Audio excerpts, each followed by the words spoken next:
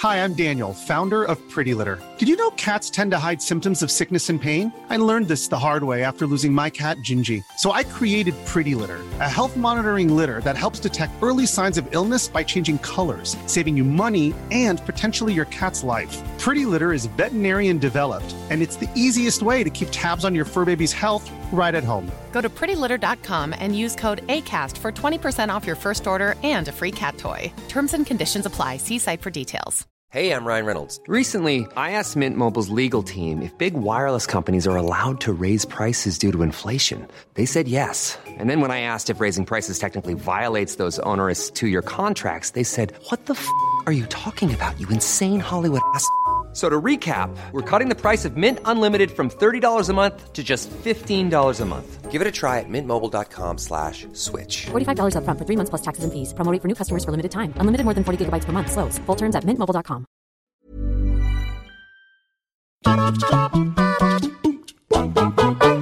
Hello everybody, welcome back to What's Culture Football. You are now joining myself, Gareth Morgan, and Andrew Pollard for our Premier League preview show series thingamabob thing that we are doing right now coming into the new Premier League season. And today's teams that we're going to be looking at, we're going to be looking at Everton and we're going to be looking at Fulham. So any Tony Khan fans out there, we got you covered. So first and foremost, we need to talk about Everton. Andrew, we need to talk about Everton. It's been a weird old time, hasn't it, over the last season or so? We've had Carlo Ancelotti suddenly come in and the teams were circling the relegation drain at one point during last season. Now, coming into this season, what positions do you reckon Carlo Ancelotti needs to address coming into this season? Well, they've already moved to bring in three midfielders. It seems that the Allen deal got finalised this morning. James Rodriguez coming in from Real Madrid, and also it looks like Abdoulaye Doucouré from Watford is going to happen. So the midfield is looking pretty good to me. And I mean, if you're looking at what they need to address now, I think.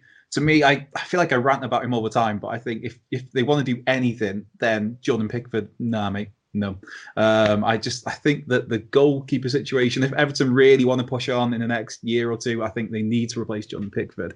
Mm-hmm. He's decent, but I think if you're aiming high, he's not decent enough.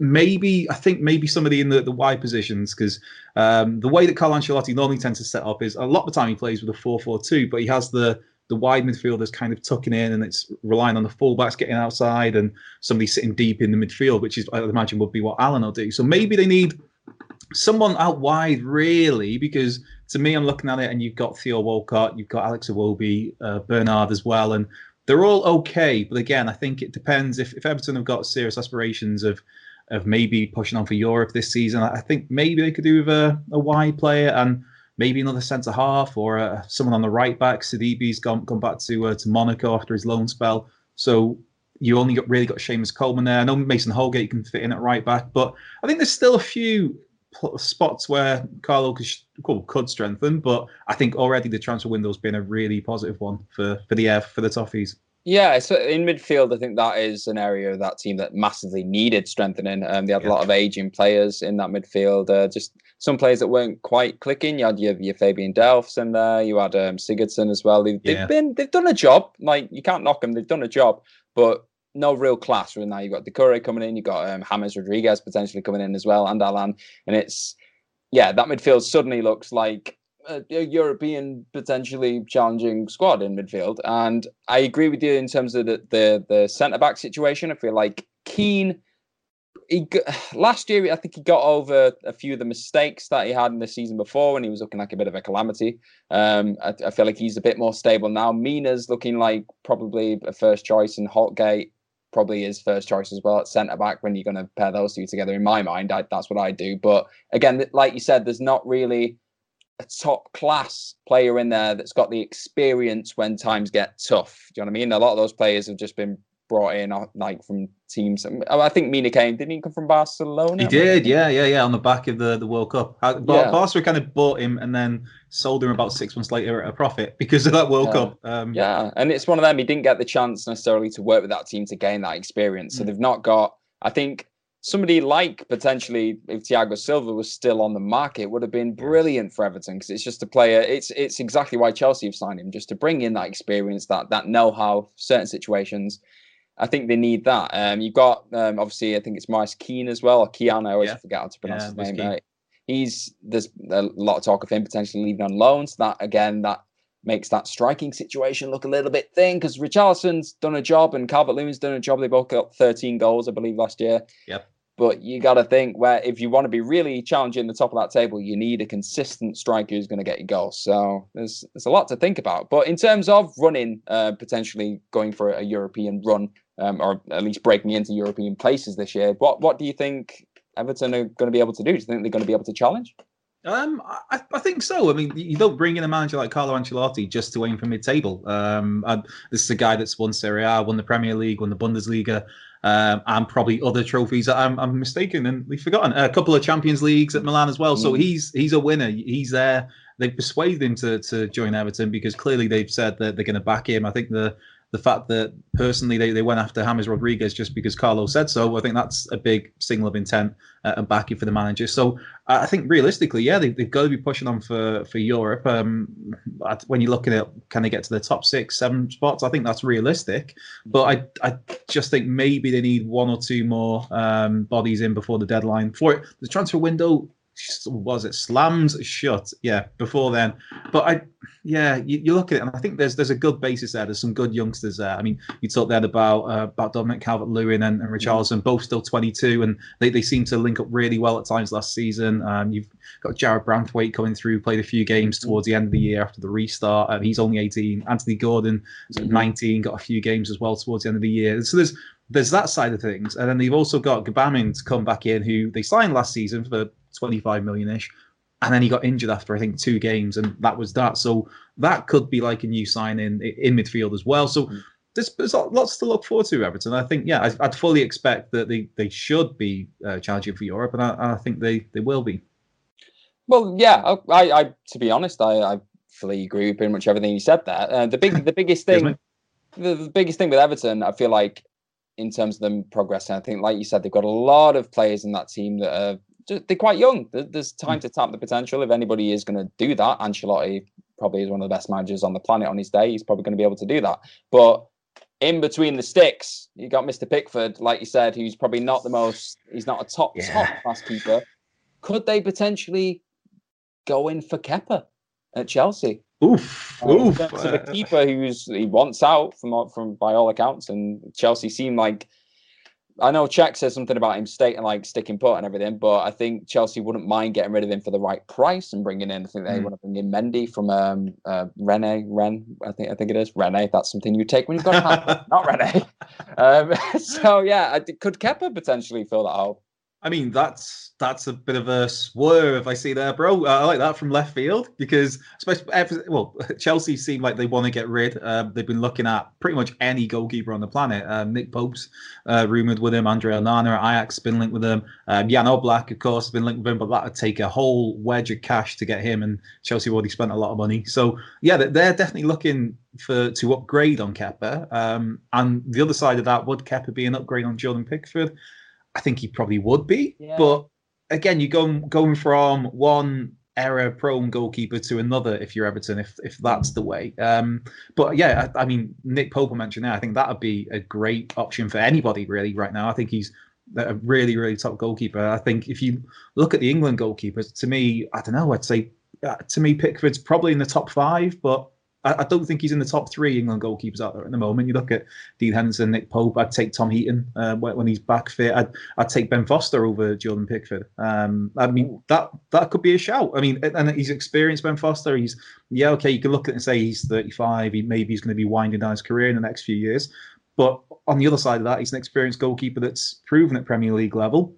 He had this big move to Manchester United that maybe didn't quite work out for. Well, it didn't work out for him, but I think with that, I don't think he was really ready for that stage, because at Manchester United, sometimes a goalkeeper, you can go 8-9 minutes with doing nothing. And it's all about being mentally turned on. I don't think Foster at that time he's one of those goalkeepers that's better when he's got lots to do. And at Everton, he would have things to do. And I think that could be an inspired signing for him, at least as a stopgap for a year or maybe 2 years while you look at another goalkeeper out there. But it's with Kepa as well, how much it's going to cost. And I mean, he's the most expensive goalkeeper in world football at 80 million, I think it was, that Chelsea paid for him. So even though Chelsea want rid of him, they're going to want, you'd imagine, at least maybe 60 million for him, maybe even more. Depends how much of that money they want to make back.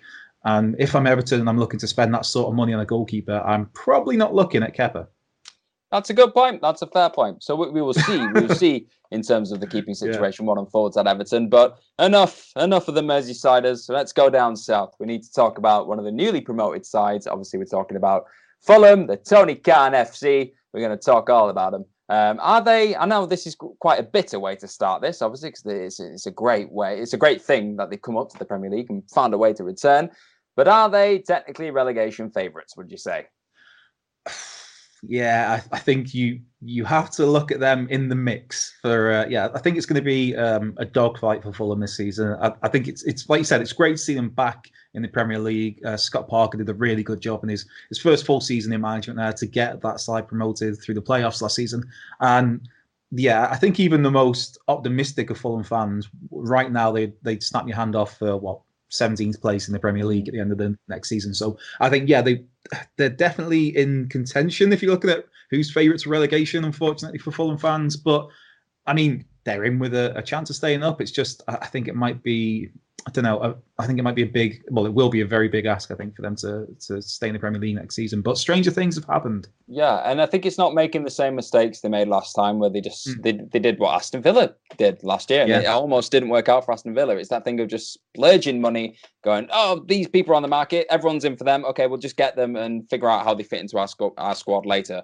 Yeah. They need to build on the players that were successful for them last year. You've got your Ivan Cavalleros, your Mitrovic's, Tom Carney, players like that who did so well for them in the Championship, and just give them a bit of space. Yeah, bring in some quality, some Premier League level quality. It's going to help reinforce the squad and give a bit of depth to your squad, because you find that a lot of promoted teams don't necessarily do that. They don't really bring in the reinforcements, really. That tends to happen. I think also they've got the continuity as well. They've already made some signings, but they've been players that have been on loan that they now turn those loans into permanent deals, with Harrison Reed from Southampton and Anthony Knockaert coming from Brighton, both who were pivotal to Fulham's success last season, and they're now permanent there. They brought in Anthony Robinson from Wigan, who had that bizarre moment in the January transfer window, which feels like about 12 years ago now. Yeah, it's this year, man. But yeah, Anthony Robinson, who nearly went from Wigan to AC Milan in January, which was bonkers, and that fell through the last minute, unfortunately. But they've signed him from Wigan, so that's a big signing. Josh Onoma, I think it's a big season for him, having not quite made the grade at Spurs and dropping down to the Championship. It's a big year for him. Tom Kearney, you mentioned there, is key to so much what they do, and I think he disappointed a little bit last time when they were in the Premier League, where people expected a lot from him and he maybe didn't deliver. Mitrovic is just always fun to watch because he's mad. He's a bit of a mad bastard. Yeah. You're either going to get a hat trick or you're going to get a red card and a massive brawl. But I think he's a discount Diego Costa. That's a really good way to look at it. Yeah. But I think a big one is probably Michael Hector, who is now 28, and it must be 5-6 years ago now when he got his big move from Reading to Chelsea, and everybody was thinking like, oh, who's this young centre half? And then he'd never even, I don't think he even kicked the ball for Chelsea. It was just loan spell after loan spell after loan spell, and then he signed for Fulham in January. I thought he was really good, the Fulham games that I saw towards the end of the season. I think, again, it's another one where you've got players here where they've maybe been in the Premier League and not quite made it, as it were, or they've just been awful, and now they've got this chance, this second crack at it. And Michael Hector, Tom Kearney, I think Mario Lemina as well from Southampton could be a shrewd bit of business, because there was a spell where he was looking really good about 18 months ago, and if they can get him back playing well, then but it's a real test for Scott Parker. I think it's a proper uphill battle for him. Yeah, and Fulham for me, they're one of the let's say the OG teams from my youth when I think of the Premier League growing up, and they were just a team that were always there. And for the longest time with Villa, they've been just on the edge, just in and out. And you'd like to see, as somebody who appreciates the old days and likes a bit of nostalgia, you'd like to see Fulham stick around for a little bit and just have another big London club in the Premier League. And fingers crossed they do well this year. We don't like seeing any club quickly relegated back down because it's just a bit sad. So fingers crossed, Tony Khan FC do really well.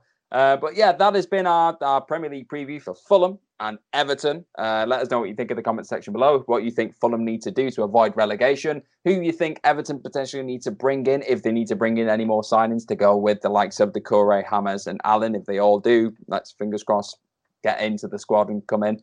Let us know what you think of all that. I have been Gareth from What Culture Football. You can find me at gmorgan04 and What Culture Football as well. Where can they find you, Andrew? You can find me at Cultured Left Peg. Amazing. Have the best day possible. Do not forget to like, share, and click on that old subscribe button. And we will see you very, very soon. Hi, I'm Daniel, founder of Pretty Litter. Did you know cats tend to hide symptoms of sickness and pain? I learned this the hard way after losing my cat, Gingy. So I created Pretty Litter, a health monitoring litter that helps detect early signs of illness by changing colors, saving you money and potentially your cat's life. Pretty Litter is veterinarian developed, and it's the easiest way to keep tabs on your fur baby's health right at home. Go to prettylitter.com and use code ACAST for 20% off your first order and a free cat toy. Terms and conditions apply. See site for details. Mom deserves the best, and there's no better place to shop for Mother's Day than Whole Foods Market. They're your destination for unbeatable savings, from premium gifts to show-stopping flowers and irresistible desserts. Start by saving 33% with Prime on all body care and candles. Then get a 15-stem bunch of tulips for just $9.99 each with Prime. Round out Mom's menu with festive rosé, irresistible berry chantilly cake, and more special treats. Come celebrate Mother's Day at Whole Foods Market.